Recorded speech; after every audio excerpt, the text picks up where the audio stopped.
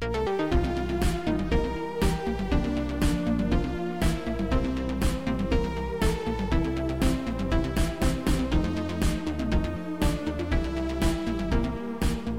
and welcome back to Season 3 of Sequelizers.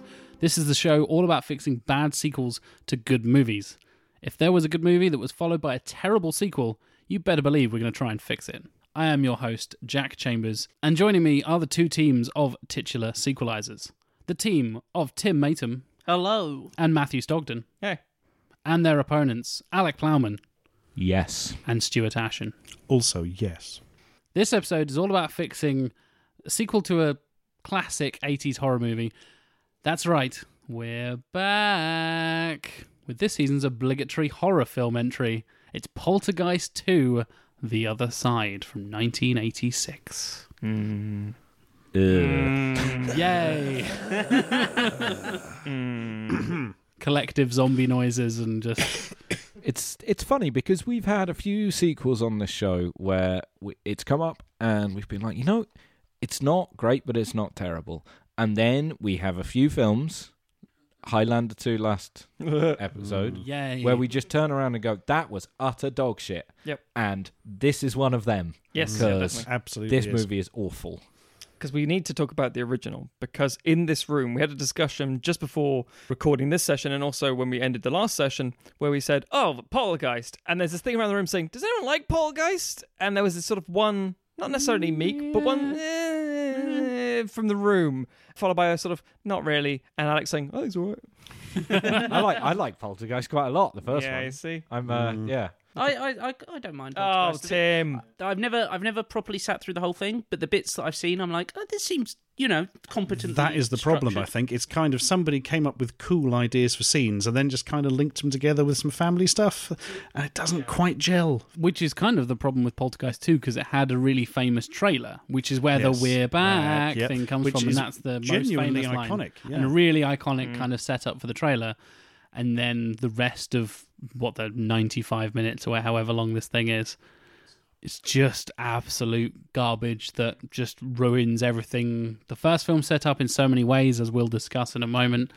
And just, terrible performances all around from the entire cast and crew, not the pretty entire much. Cast. No, there Not is quite, one not strong. quite, There's yeah. one very, very strong thing in this film. I wonder if we're all And thinking that's the it. same thing. Of course we are, because there is only one very strong thing in this film. It's not a good sequel, and it's not a good film, but I do enjoy how buck wild it gets in like the last 10 minutes, where it's like, oh yeah, we're just gonna float through to a shadow dimension, and then Craig T. Nelson's gonna throw a spear at a thing.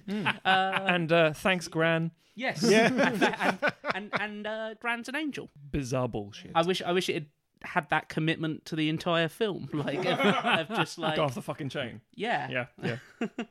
So yeah, we mentioned that the first one kind of splits the room, but it was a huge critical and commercial success at the time in 1982, which is 4 years before the sequel.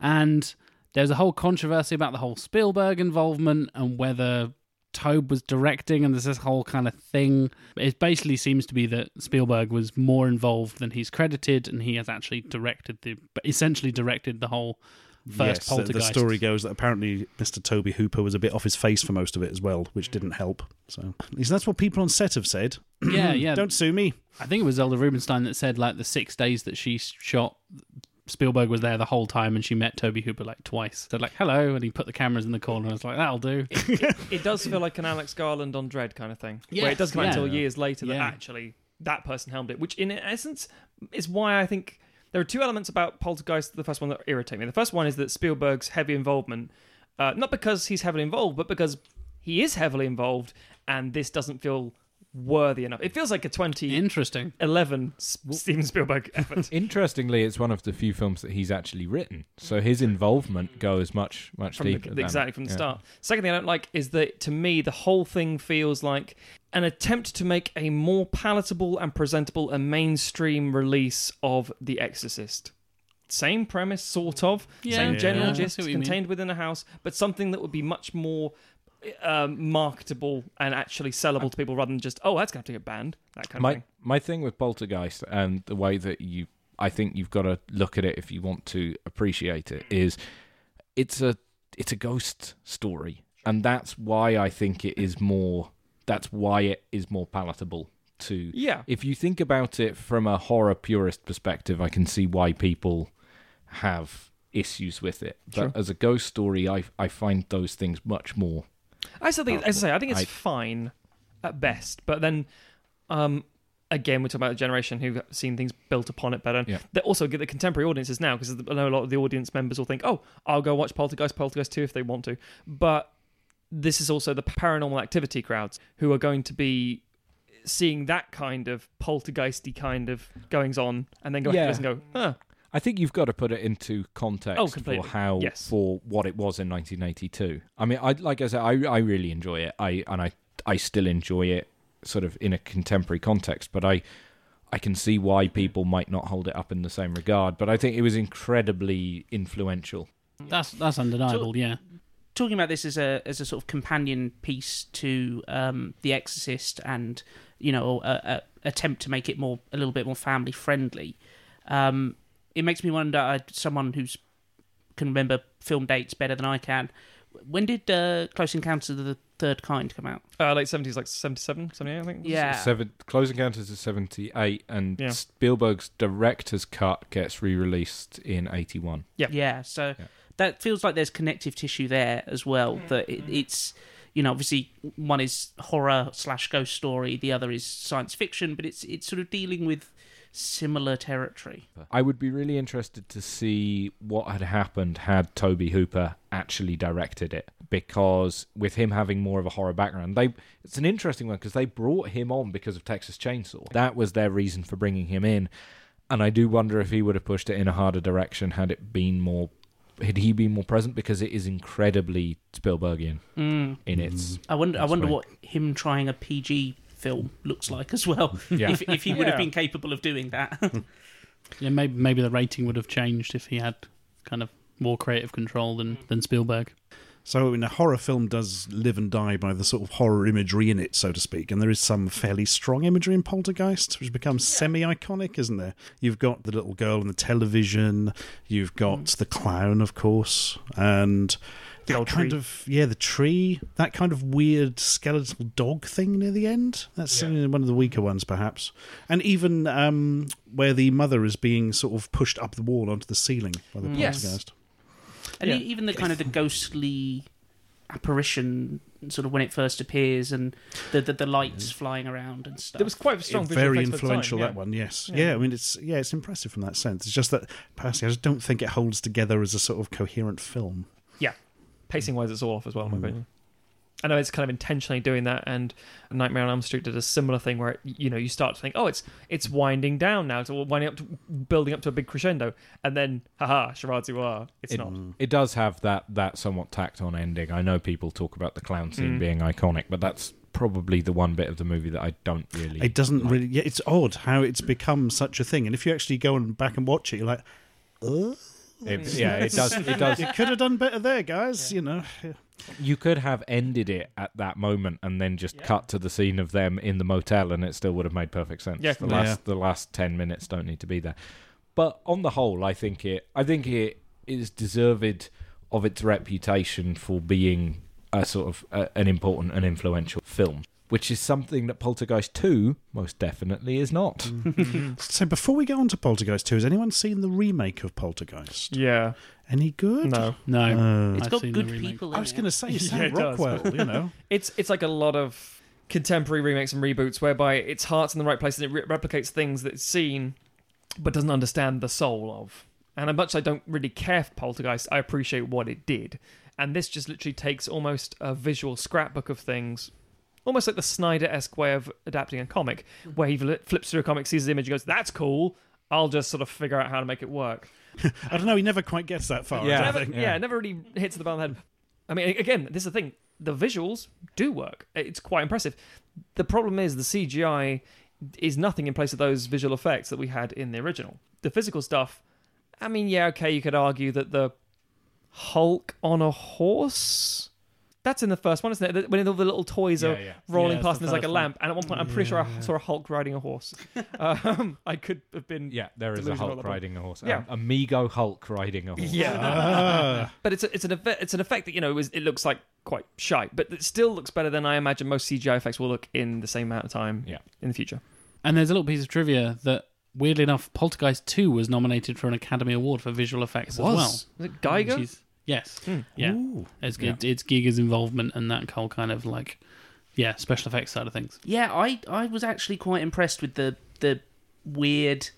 I believe he's credited as something like Vomit Beast. Vomit Beast. That's it. Yeah. The Vomit Beast that comes. I was reasonably impressed. It's got that you can see the Geiger, and it also feels very influenced by the Thing. And yeah, but it also doesn't feel like it belongs in that film. Yeah. It's a great effect. It just is in no way tonally in keeping with that film or what Poltergeist should be. Have any of you guys seen Giga's original concepts for some of the monsters for Poltergeist 2? I've seen enough dicks the in my Great life. Beast and the Vomit Monster and all that kind of stuff. They were presumably cocks. Mostly cocks. Oddly enough, they look quite like Junji Ito-esque for those manga fans out Really? there. It's kind of really Uzumaki and all twisted and creepy. And Was it Giga couldn't go to America, so sent over one of his representatives and wasn't very happy with how his work had been represented on screen in the end? Which doesn't surprise me, because he didn't strike me as the most agreeable of blokes. It was a studio middleman called Connie DeFries. And basically, Giga was pissed off. And really pissed off. So he drew a lot of pictures of him getting The shredded. lead sculptor, Stuart Land, basically just sounded off and said DeFries had no idea what he was doing. He was bad-mouthing Giga the whole time. There's been interviews with him over the years of how much the studio completely screwed it up. And we had all these great ideas and these great designs, and me and my team of visual effects artists and sculptors were ready to build all this cool stuff because Giga. And then they were like, nah, let's scrap it and just do some other cheap shit because we have hardly any budget. Anyway, to summarise and give you a little tease for the plot of Poltergeist 2, the Freeling family move in with Diane's mother in an effort to escape the trauma and aftermath of Carol Ann's abduction by the Beast in the first movie. But the Beast is not to be put off so easily and appears as a ghostly apparition as the Reverend Kane, a religious zealot responsible for the deaths of his many followers. His goal is simple.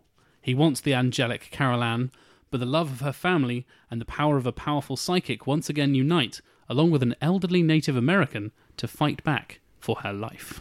Yeah. It doesn't include the cool song, God is in his holy temple, which I must admit has so many different renditions in how it's played out. I kind of fucking love it now. Oh, brilliant. So, as is tradition on this show, gentlemen, what do you think Poltergeist 2 has a rating of on RottenTomatoes.com? Percentages and ratings out of 10, please. Alec, let's go with you first. I'm going to go with 80%.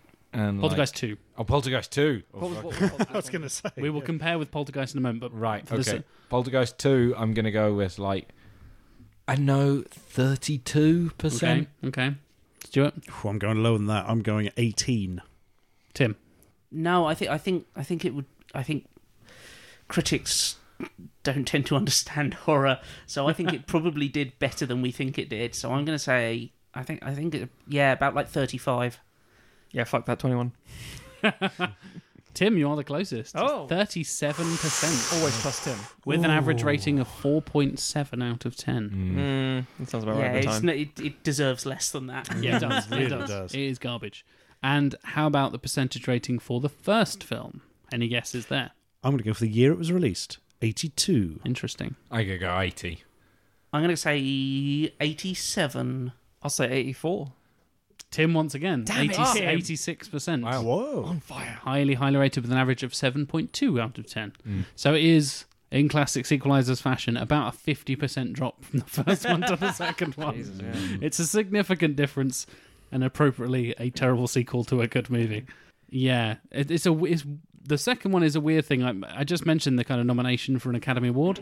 In the same time, it was nominated for a Razzie as well. So it's one of those great classic films That has an Academy Award nomination and a Razzie nomination as well. To be fair, Suicide Squad won an Academy Award, so Don't this get me always off. started.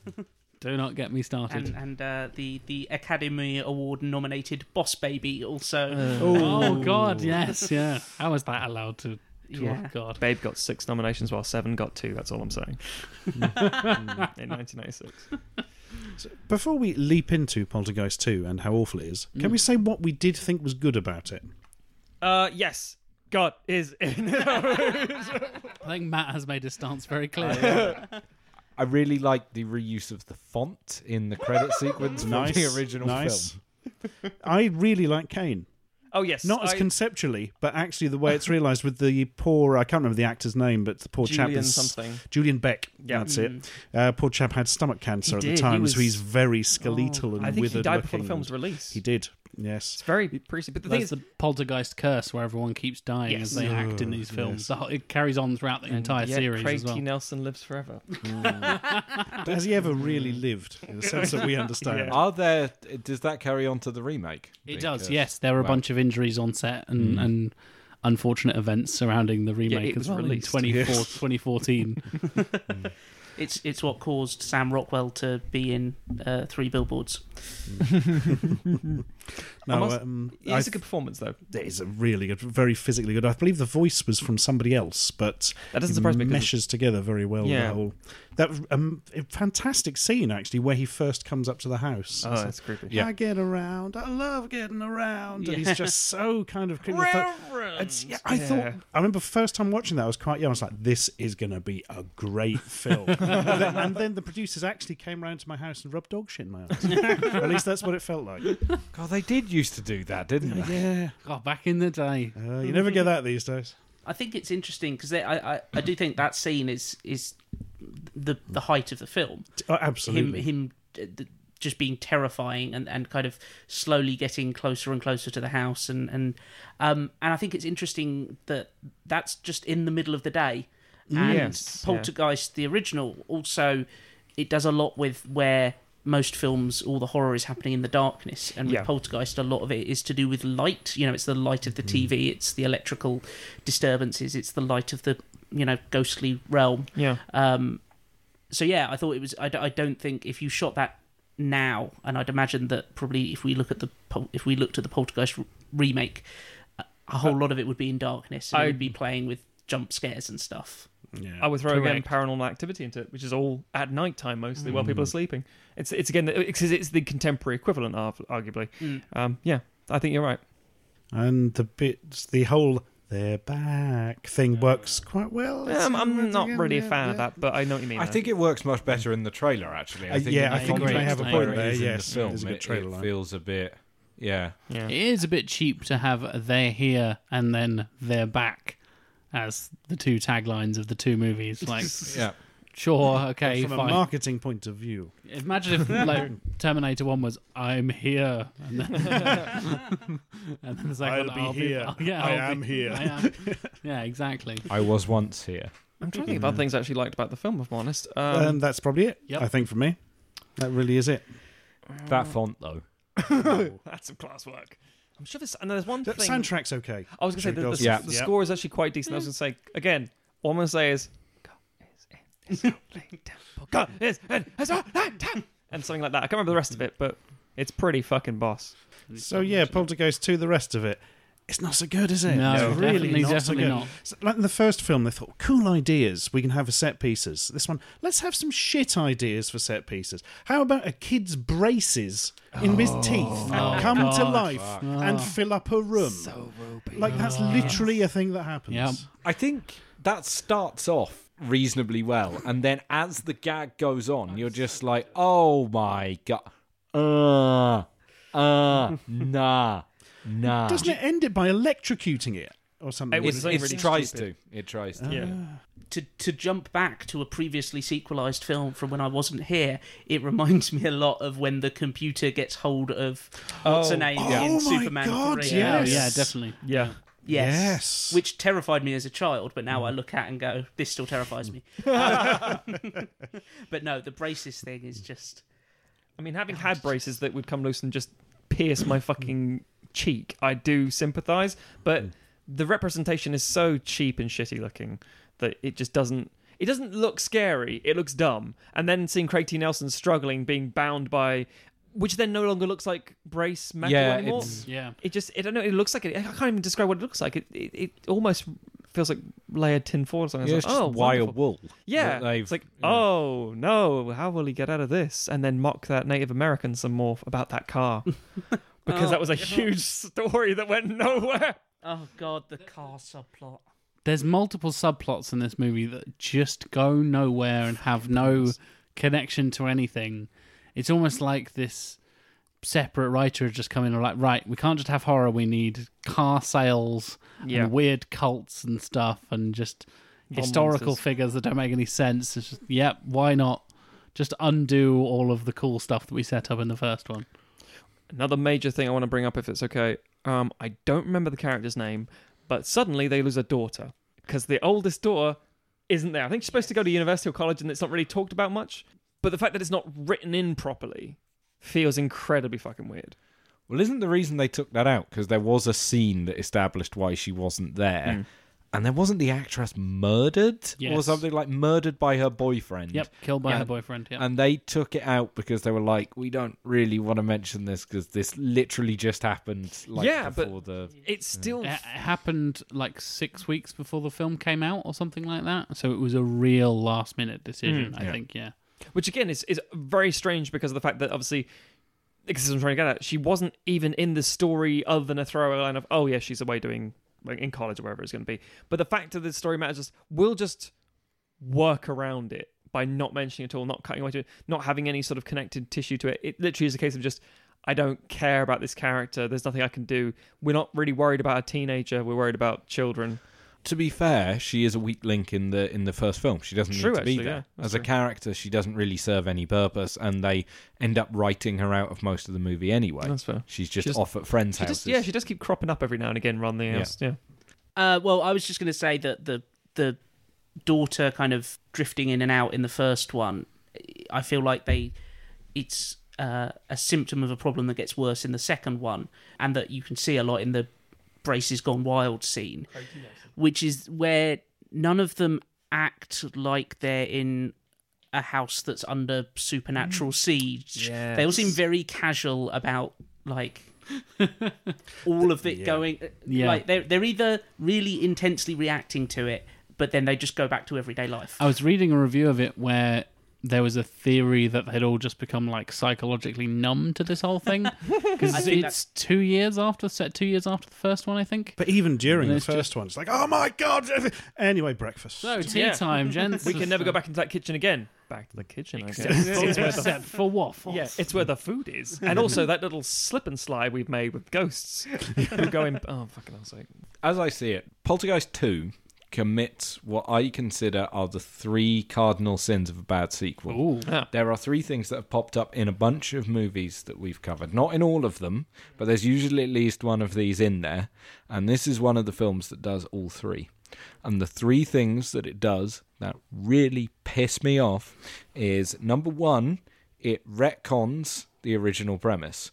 So in the original Poltergeist, the big reveal that comes about 2/3 of the way into the film is that the house that they're living on was built on a burial ground, and that the real estate company was supposed to rehome the bodies, and they didn't, and that's why they're being haunted, is the implication.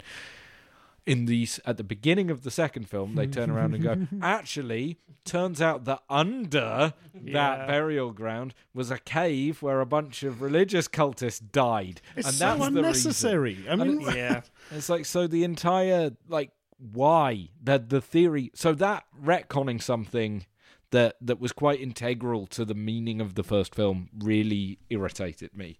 And it seemed to ignore the whole message of the first film as well, which frustrated me. Owning a house is dangerous, just rent. Is it as Never dangerous marry Craig T. Nelson. if you rent on a burial ground? Is it as bad as buying? Well, to be fair, they're there for quite some time before the ghosts start doing anything, and then they start to move out, and the ghosts say, "Actually, we should do something again." It's like, well, they're moving. It's actually an incredibly prescient film about the subprime mortgage crisis.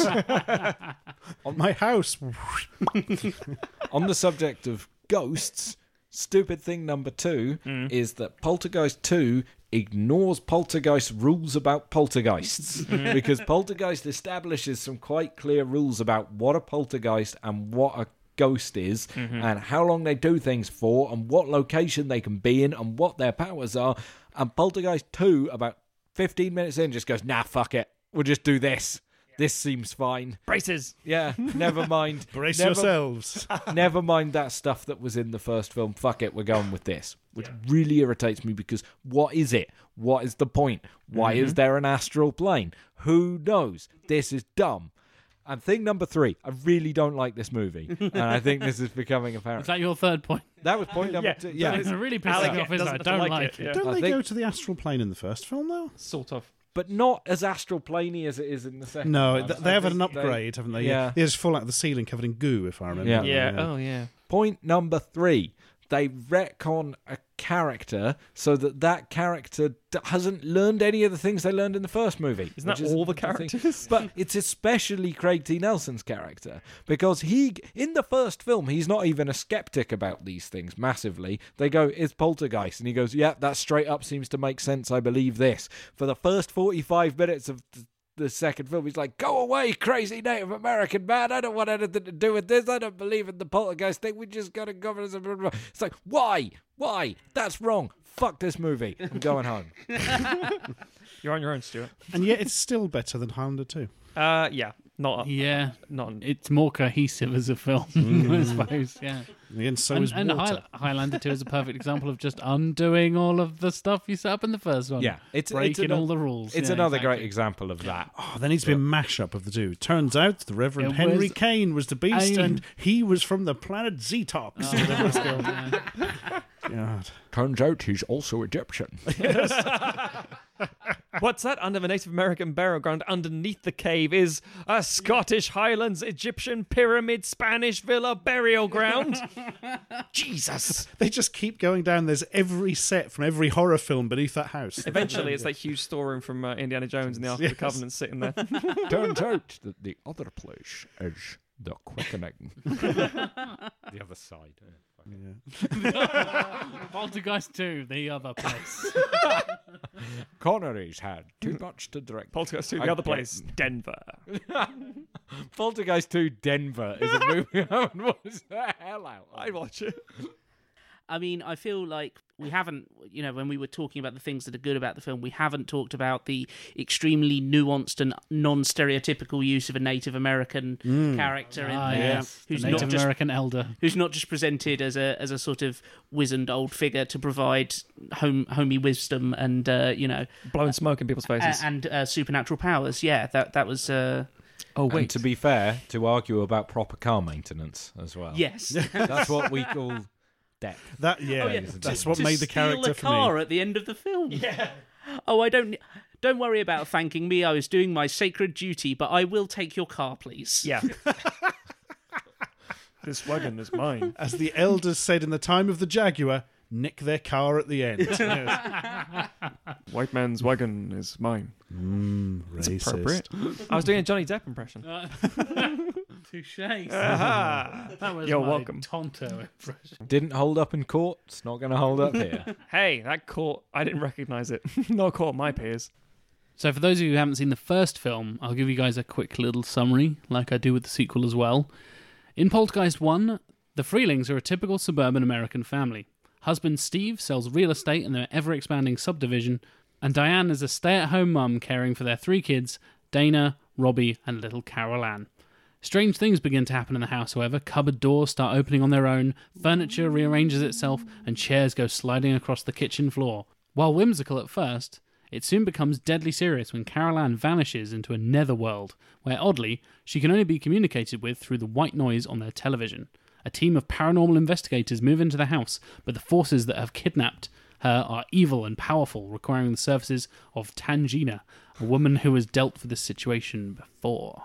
I must admit, I always found that a bit weird talking through the TV stuff. I mean, I get the idea behind it. There's an interesting concept in the first film, which does not appear in the second at all, of motivation, being that the evil spirits are trying to stop people passing over, and it's like, that's quite... And using a child as, a conduit blocker, as it were. It's like, that's quite dark and horrifying, and, very much what happens when the Ark of the Covenant's opened and they're not closed again, kind of thing. Like, oh no, the shit's getting out, it's terrible. But when it's just a weird-ass religious leader who's just offed a load of people, and you're all gonna die. Good to know. We should, as I was, briefly mention the fact that Poltergeist 3 is also a thing that exists. Fucking terrible film. Worse than the second, do you think? I would actually think it's much worse than the second. Because Wow. 2 is terrible, 3 is somehow worse because it's just very fucking dull. While I've this one... seen, I don't know if I've seen all of it. I've definitely seen parts of it, and I can remember none of it almost. That's the key point. Because, I mean, while this one tries to get a bit of levity... Sorry, the second one goes a bit of levity and a bit more visceral horror. Like more body horror kind of thing. 3 doesn't really know what it's doing, and it's, again, complete diminishing returns sort of thing. Extremely forgettable, very dull. Tangina is in it again, though, that's all right. But she still doesn't do her job in each film. Every time she turns up and it's like, oh, brilliant, I love this character. She's so quirky and crazy. It's been really interesting. I love the way she plays it. Although, to be fair, in the first film, let's get your daughter back. That's quite a nice little bit, a really cool little scene. But then after she said, this house is clean... and it's not, she can fuck off. She's basically wrong as anything. Yeah. I can't be bringing her back 3 times. To be fair, up until that point, she brought her A game. Oh, yeah. I think she's allowed, like, that one potentially very costly slip-up. Yes, that one disastrous idiocy at the end. Appearing in 2 sequels. I feel like we should make a Poltergeist 4 where it's just like a expose of false psychic Tangina. Turns out she didn't have any abilities. She appears on the on Bill Murray's show on Ghostbusters. Yes. Poltergeist 4, you get the poltergist. Oh my god. I'm sorry. So, should we get some team names then, gentlemen? Alec and Stuart, do you have a team name in mind, please, sirs? We do. We definitely didn't come up with it about an hour ago. Not at all. Moments before recording. And our team name is I Ain't Afraid of No Geist. Oh. One for the German listeners. That went down about as well as we thought it would. Well, I can't say much about it. Ours is very British, to be fair. It is very British. Matt and Tim, how about your team name, please, sirs? Our team name this week is More Ghosts, Vicar. Oh, that's quite good. Thank you. Again, very British. Should we explain that for international audiences? Maybe there's a for Americans there is a joke to which it's not really the punchline, but the repeated phrase in it is "more tea, Vicar," as a vicar is offered tea. Yeah, so usually distract from a moment where something lewd is happening. Oh, more tea, Vicar. Or something like that. So we've done that, but with ghosts. And also there's a creepy reverend in it. It all ties in. It's very clever. It's an incredibly clever joke It's so layered. that we've absolutely enhanced by explaining it. It's fair to say that both teams brought their A game to the team name Just like process. Tangina herself. Our Tangina games are present. You brought your A game, but you still failed. And brought your A game again, you still failed. You just wait until the pitches. Oh, dear. Speaking of which, elevator pitch and cast and crew, please. I Ain't Afraid of No Geist. Why, certainly. Our film will be called Poltergeist, The Assembly, and will be made in the space year 1986. Our director is Steven Spielberg. Our director is George A. Romero. Our director What the fuck? is John Landis. Oh my god. So, returning characters. Diane Freeling will again be portrayed by Jo Beth Williams, and everybody else can bugger off. Particularly the poor little girl who plays Carol Ann, for she did not live much longer. No, I and was she gonna needs say. to have some fun and not spend so much time on film sets. She dies at 13 shortly after Poltergeist 3, I think, which is just Awful. unpleasant. Anyway, new characters. As in Poltergeist 3, Pat Gardner will be played by Nancy Allen, but I'm replacing the actor for her husband because he was too old. Bruce Gardner will be played by Robert Hayes, who, of course, you remember from Lovely Airplane. And also, did many, did at least one anthology horror in the 80s. Their daughter, Camilla Gardner, will be played by Drew Barrymore, who at the time would have been 11 and was frankly already an old hand at horror films. So, Vanessa Ames will be played by Angela Bassett in her first major role after... What did she do in FX? She was just like a newscaster or something, wasn't she? I think so. Yeah. Wasn't really doing very much. No. Monica Ames, her daughter, will be played by Tatiana Ali, who's 7 years old. At the time, had only done Sesame Street, but will, of course, go on to be in The Fresh Prince of Bel-Air. Brian Norse will be played by John Lithgow, brought in by John Landis, probably. And his son, Justin Norse, played by a 6-year-old Macaulay Culkin, who was doing little bits of acting and bits and bobs back then. This would probably be his first major role. The role of Dr. Chalice will be played by David Cronenberg. And Reverend Henry Kane will be played by Julian Beck, as in the second. The Shattered Man will be played by Doug Bradley. And Anita by a young Tilda Swinton. Jesus, this is a really interesting cast. Score by Jerry Goldsmith, because call. He done good. Yeah, and I he love did me some Goldsmith. so much of the 80s horror stuff as well. Yeah, genius. So, elevator pitch. After hours in a school in Southern California, 4 people recount their tales of supernatural kidnapping attempts suffered by their children. Oh. It's like Are You Afraid of the Dark, the TV series on Nickelodeon, I think it was. He's on to us! They're all around to a campfire and saying, yeah, kids were fucked up. Yeah. Put a little puff of something into the fire to make it turn a little interesting colour. Yep. Little good. And shine a torch The under members their of the chin. Midnight Society. Yes! That was it, yes. Interesting. Matt and Tim, also known as More Ghosts, Vicar. Could I have your cast, crew, and elevator pitch, please, sirs? So, our film is called Poltergeist Twilight.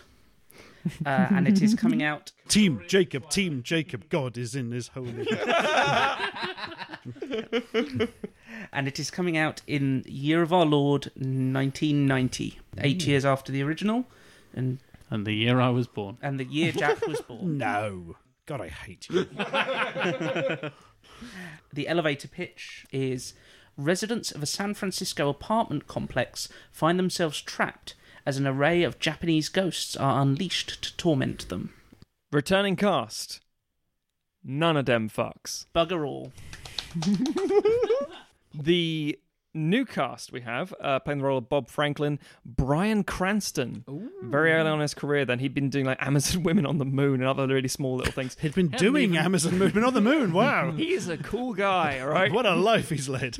He hasn't even been in Power Rangers yet. Yeah. He did a lot of voice acting work. He did the Street Fighter 2 animated film, the anime one, Ghost in the Shell. Yeah, he was I nice. never knew that. He was in Ghost in the Shell's anime, little tiny little roles and things, and then eventually goes on to become Bryan fucking Cranston. In the role of Jeannie Franklin, his wife, Gina Davis, who's been in The Fly and Beetlejuice at this point, goes on to be in Thelma and Louise. The role of John Ryerson, being played by Brian Dennehy. Brian fucking Dennehy. Yep, from First Blood, Cocoon, goes on to Presumed Innocent and other That's things. our second FX cast member. What? Yeah, it is. It's a good point, actually, yeah. I was really hoping you were going to say Bryan Cranston and just have him playing everyone. Yep, we could do it. We find a way. It's Bryan Cranston's Norbit. Fucking hell. With designs by H.R. Giger. Oh, Jesus. Oh, my God. In the role of Ryerson's son, Hank Ryerson, we have Matthew Modine from Full Metal Jacket, goes on Memphis Belle, and then later appears in Cutthroat Island with Gina Davis, and no one ever talks about it again. In the role of his son, Pete Ryerson, a very young, fresh off Stand By Me, Will Wheaton. Will Wheaton. Also in Next Generation Star Trek, and goes into Toy Soldiers and Flubber and other things. In the role of Liu Tang, we have James Hong, Big Trouble in Little China, The Equalizer, of all things, Tango and Cash. In the role of Jemima Tang, Lauren Bacall. In The Shootist and Misery around that time, went on for a star for 2.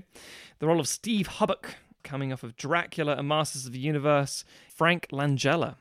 And it goes on to be 1492, Conquest of Paradise and Dave, and just again, awesome Langella-ness. In the role of Mrs. Rourke, we have Maureen O'Hara from McClintock and Big Jake and Only the Lonely and lots of old classic films. Dick Graves is played by David Carradine, mostly known from the Kung Fu TV series, and goes on to Nowhere to Run and Bird on a Wire and then eventually Kill Bill. And finally, Kari Hiroyuki Tagawa playing the role of Hasegawa. He's the kind of actor you see his face and go, oh, that guy. And he's in The Last Emperor, Twins, Rising Sun, Mortal Kombat, and etc., etc.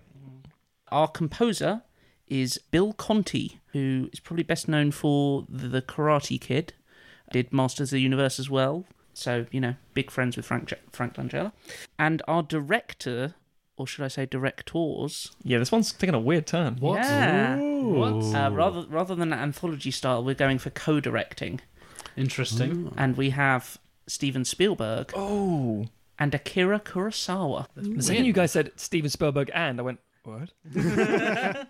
I think we've both picked up on the fact that this is a Spielberg thing and always should have been a Spielberg thing, and he should have helmed it properly, but have also had someone else involved to make it better, basically. And I like that we've done the same thing. And also, your film doesn't have the word 2 in it, does it? We're number 2. No. Neither does ours. Weird. That's because we want to distance it from the first, which is why we've got no bloody cast. So did we. This is a bit strange. It sounds like it could be one of these episodes where neither of you stick to the original because the original is so bad. Because usually we get the somewhat traditional thing on sequelizers now where one team fixes the bad sequel more closely and then one goes batshit insane off the rails. But it sounds like you both might be going off the rails, which might be interesting. You would think that, wouldn't you? I'm genuinely, really almost impressed and fascinated and kind of wait until chubbed. you hear how shit it is, though. There was a ghost, Just it did like a the poo. original. He's not a little poo out of his chicken bum. It's a Malteser poo. You had written, there is a ghost. I then came in and went, can it shit? Yeah, but could. remember, PG-13 will go for poo. Well, see, Tim wrote, this guy's eating chicken nuggets. It's like, wait, the chicken nuggets split and reform into a chicken. Problem solved. It's like, is that a ghost? Don't know. Would it have been a ghost in Poltergeist too? Probably. Braces were. What is Ghost? Kane is Ghost. So if you want to hear the two teams' full pitches, you're going to have to tune in next week, ladies and gentlemen. So we will see you there when I Ain't Afraid of No Geist takes on more ghosts, Vicar. See you then, folks. Enjoy speculating, you dirty slags. And enjoy your speculums. Enjoy your speculum. Thanks for listening and enjoy your speculum.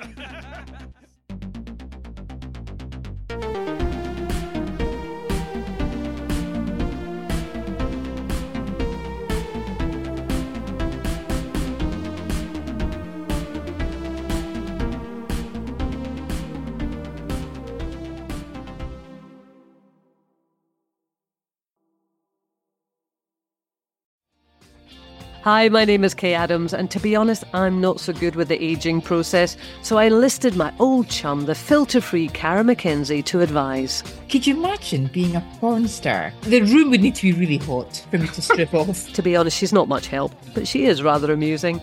And along with some great guests, Joe Brand, Andy Oliver, Anton Dubeck, Ruth Langsford and Craig Revel-Horwood, darling, we are learning how to be 60. Listen wherever you get your podcasts.